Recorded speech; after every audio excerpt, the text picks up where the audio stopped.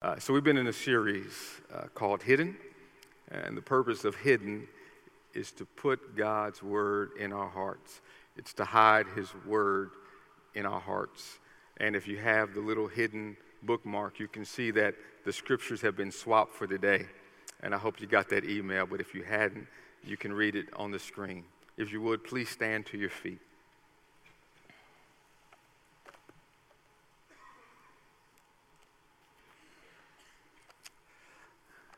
Now, they must really love me because they gave me the shortest verse. So it's really an easier one to remember. If you would, please say it with me. And he said to them, "Follow me, and I will make you fishers of men." The word of God for the people of God. And the people of God said, you may be seated. Let us pray one more time. God, please speak.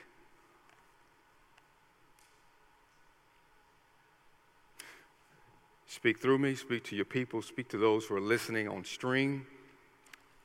I ask that you would deliver somebody who's in the bondage of sin.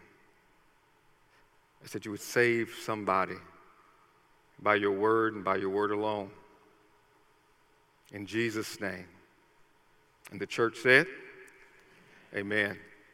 It's an interesting text. The context of the text is Jesus. He's in his neighborhood. He moved by a town called Capernaum near the Sea of Galilee. And Jesus is taking a walk in his neighborhood. And he sees these two men, Randy. He sees them fishing by the Sea of Galilee.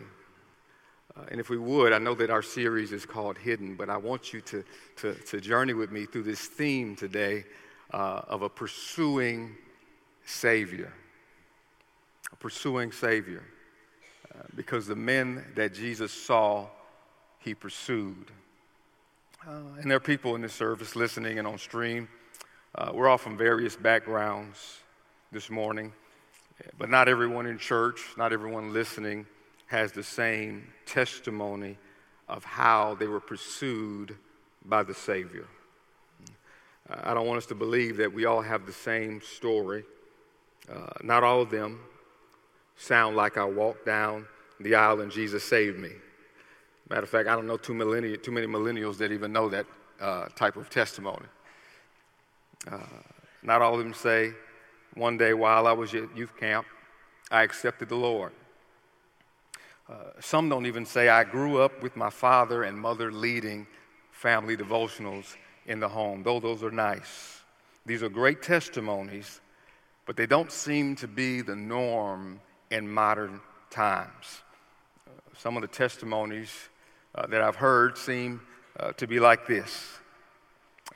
And it seems to be across the board, no matter your social economic state, no matter your ethnic group, no matter who you are, no matter your culture. It seems that I've been hearing testimonies like this, that one day I was about to commit suicide and something greater than me stopped my hand. Yeah. One day I was surfing the internet looking at porn, and in the minute I was about to click another site, God immediately delivered me. I've been hearing testimonies like that. Or I love my career more than my family, and one day I just quit my job to serve the Lord. Or I was in the middle of snorting some cocaine or doing heroin or doing meth in a rural community, and God took the taste out of my mouth because somewhere a scripture was remembered, a Christian commercial on the radio was played, a late-night Christian preacher was heard, and God saved them. See, God will never violate his word, but he may violate our methods. Y'all hear that? He'll never violate his word, but he may violate our methods. Therefore, let us not limit God to our salvific paradigms just because the method doesn't fit our religious worldview. See, God has a track record for pursuing individuals in what may be considered unorthodox ways. Amen? Amen. And those he pursues, he calls. Hear me. Those he pursues, he calls. And he calls the unlikely. He calls the unlikely, and he's still calling the unlikely. In the book, Introduction to Global Missions, the authors write this: Jesus called his disciples to salvation, service, and missions. The biblical examples of a call are not prescriptive of how every call should be. We should not view them as precedents in order to make a checklist to compare against our own experience. Rather, the biblical examples are descriptive of what happened when God called people at various times in biblical history. Amen? So the Bible records God calling people either by his audible voice or through the voice of others, more often than not. So the Bible shows us, Matt, how he calls people through his audible voice or through the voice of others. And we can trace historically throughout the scripture him calling the unlikely. In the Old Testament, Genesis chapter 6, we find God calling a drunk guy named Noah to build an ark. In Genesis chapter 12, God called Abraham, an idol worshiper, to leave his homeland, to go to a place he would show him. In Exodus chapter 3, God called Moses to lead the children of Israel. In 1 Samuel 16, God called David to be king through Samuel. In Esther 4, God called Esther through her uncle Mordecai to save the Jews. In Luke chapter 1, God called Mary through the angel Gabriel to give birth to the Savior. And here, Matthew records Jesus himself calling the unlikely. That's good news, isn't it? See, there is no one on God's green earth too lost for God to find or too far for God to reach. That's hope. That's good news. That there is no one that is too lost for God to find or too far for God to reach. So keep praying for your family member. Keep praying for your friend. Keep praying for your neighbor. Keep inviting your coworker to church. And I've said this, and I'll say it before, whether you ascribe to a doctrine that believes Jesus called you, or whether you ascribe to a doctrine that believes you accepted him, you are both correct, and you're both correct only because of the sovereign grace of God. Amen? Yeah. What is more important than any of our theological preferences is the authority of God's word. And in the word, we find the word made flesh, and he said. He said. Matthew 4:19, it records it. It says that Jesus said. He spoke. He engaged. He initiated. He pursued. He pursued Peter and Andrew. And Jesus knew what type of men these were, yet he still pursued them. There was nothing special about them in society's eyes. Wasn't nothing special. They didn't have no good resume. Wasn't nothing good. They were just hardworking, blue-collar men doing their job, familiar with smelling like sanitation, had blood and dirt under their fingernails, hardworking guys, clocking in early before the sun rose, leaving work when the sun was gone. Hardworking men. And Jesus wasn't surprised nor intimidated by these men.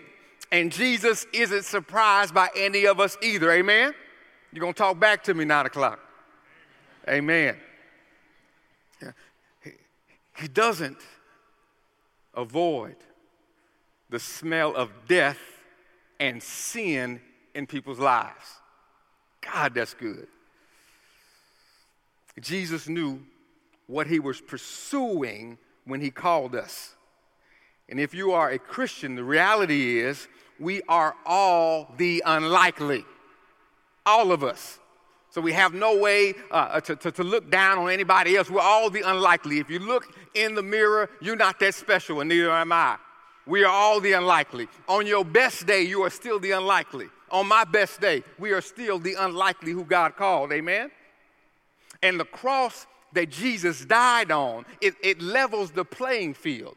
See, at the cross, there are no big I's and little U's. At the cross, there is no varsity and JV. It levels the playing field at the cross. Amen?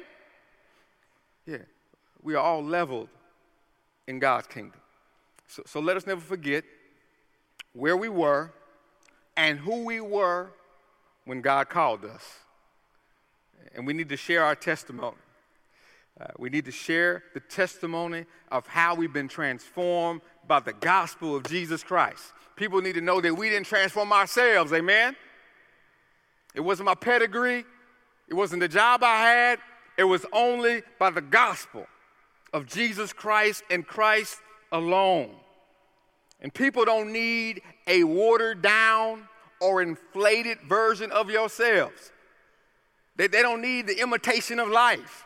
We don't need to impress people. We don't need to protect our little fleeting reputations. We are going to be dust. From the dust we came, and from the dust we will return. Amen? Amen. And Paul, he was an example of this. He would write in 1 Timothy 1, 15 through 16. He says, "This is a trustworthy saying, and everyone should accept it. Christ Jesus came into the world." That means he pursued to save sinners. "And I am the worst of them all. But God had mercy on me, so that Christ Jesus could use me as a prime example of his great patience with even the worst of sinners. Then others will realize that they too can believe in him and receive eternal life." Paul was very aware that his religious practices and his attendance wasn't what called him out of sin. People have asked this week, what's a called person? I was talking to some guys, they were like, what does it mean to be called? And simply put, a called person admits that they are nothing without Jesus, and their entire life reflects it. Amen? It's reflected in where we invest our money. It's reflected in how we spend our time. It's reflected in the ways that we use our gifts and ability to bless others.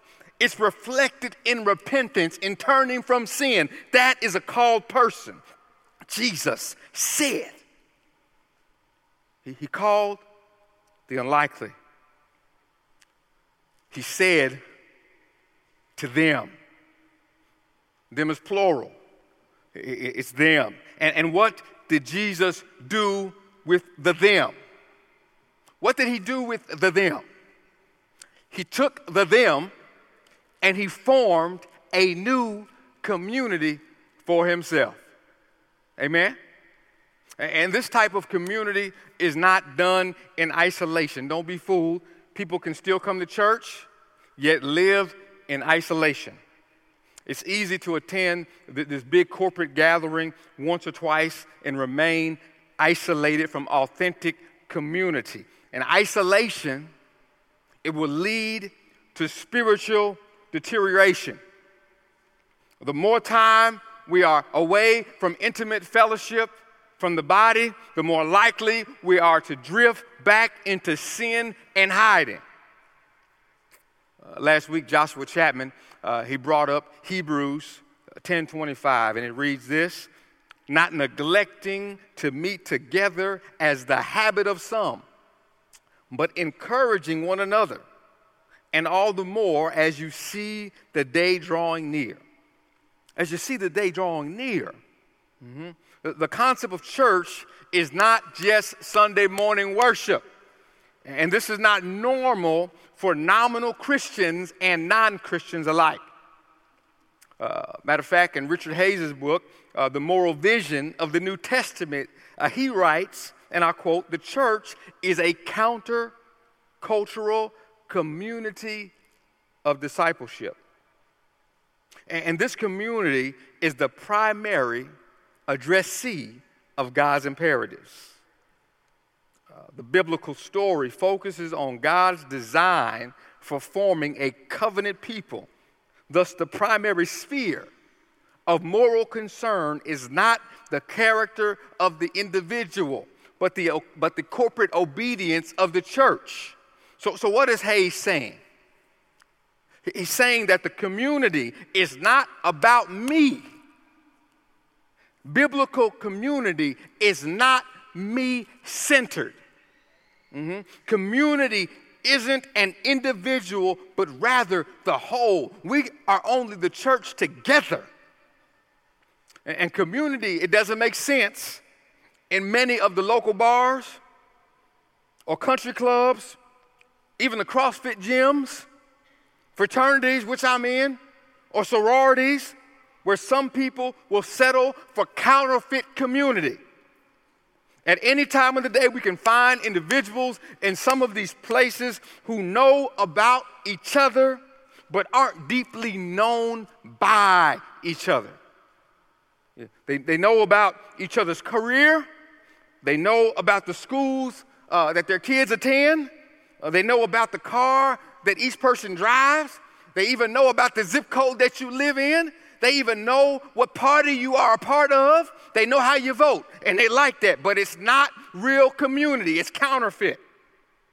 In the words of Sherry Turkle, she says that these people are alone together. Yeah, they're together, yet alone.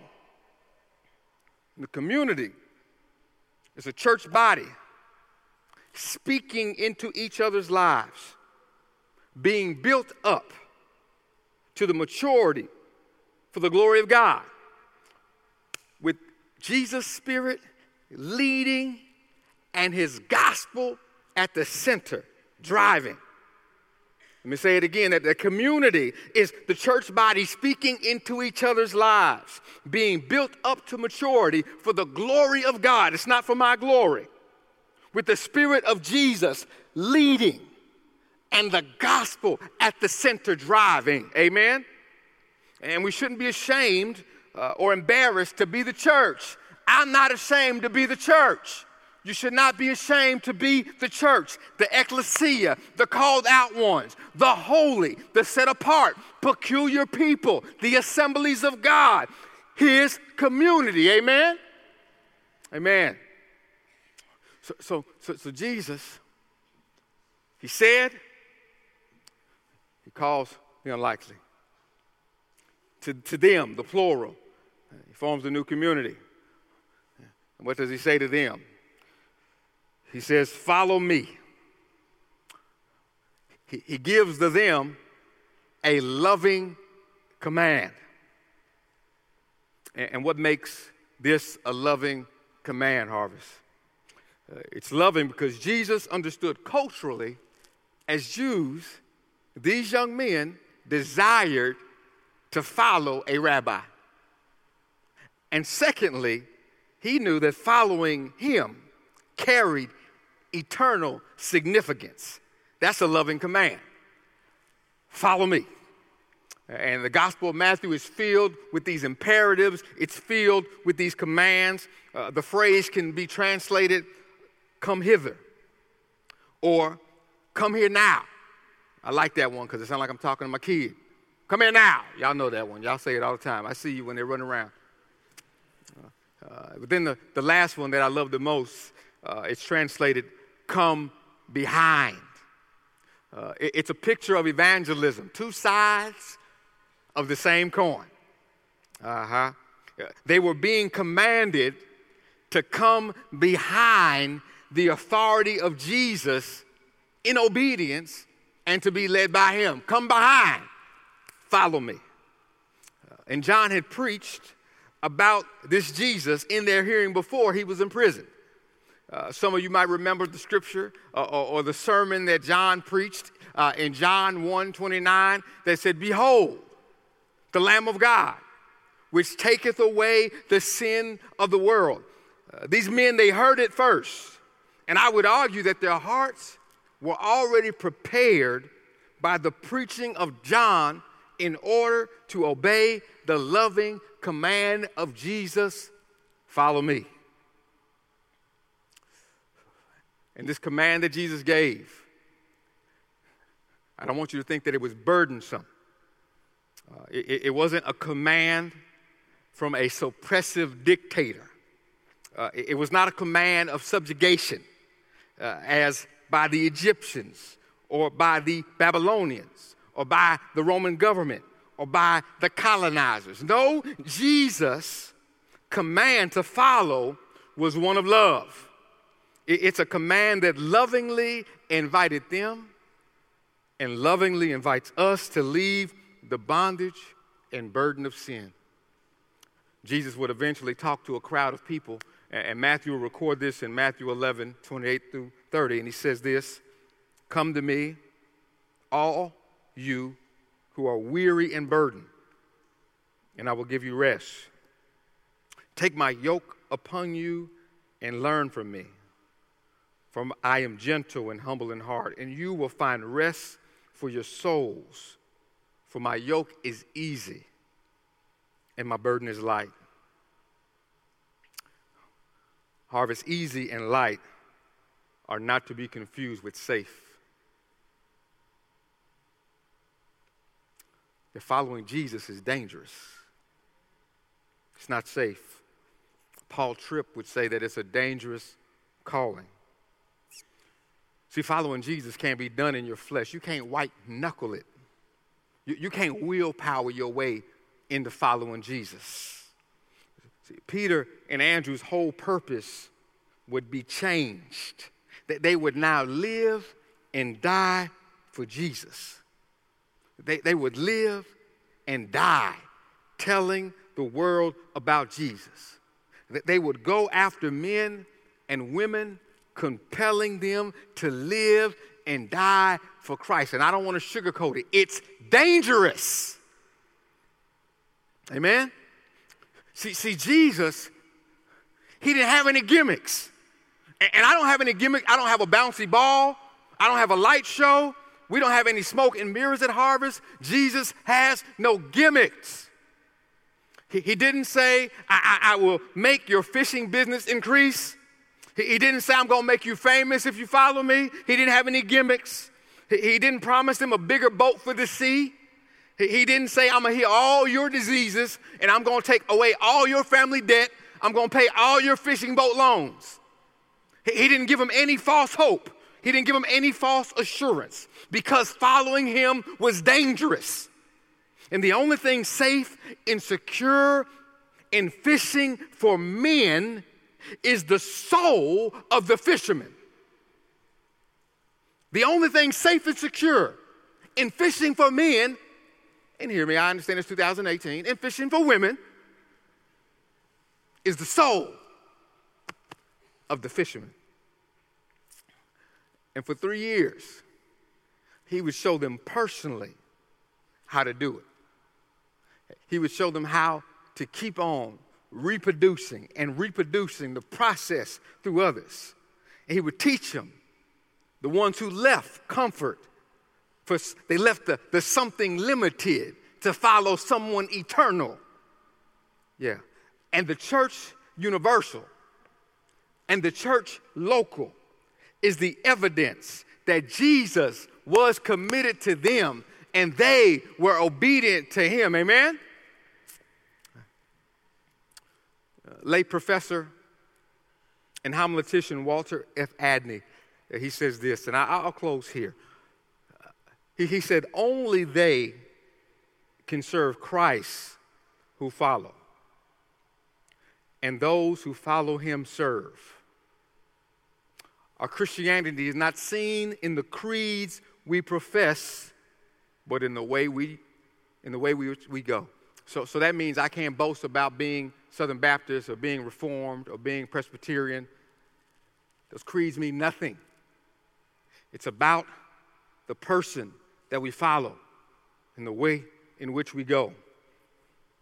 And today, there are two groups that are being presented with the direction in which to go.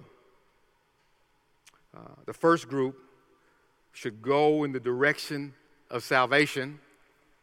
And that doesn't come by any man-made tricks. That's only a work of the Spirit on your heart because Jesus is pursuing you. And I want you to know that we will all spend eternity somewhere. But where you put your faith, hope, and trust determines where that place will be. Amen? So there's a first group. And you need to go in the direction of the pursuing Savior. But then there's another group. And I'm a part of this group. We are the ones who have already been saved. We are the Christians. In that direction, we need to go in the direction of the lost. Why? Because Jesus pursued us, and we need to pursue the lost. Amen? The pursuing Savior. He calls the unlikely. He forms a new community. He gives a loving command. A command that we ought to keep doing. Keep following him. And pursue others so they would follow him as well. Amen? Amen. Let us pray, Harvest. God, we thank you this morning for your word. Only your word can do what it does. We pray that it would go out and not return back void. That your Spirit would save, Lord God, someone who needs you, and that you would deliver someone who's already saved, but they might be backslidden. In Jesus' name we pray and thank you. Amen.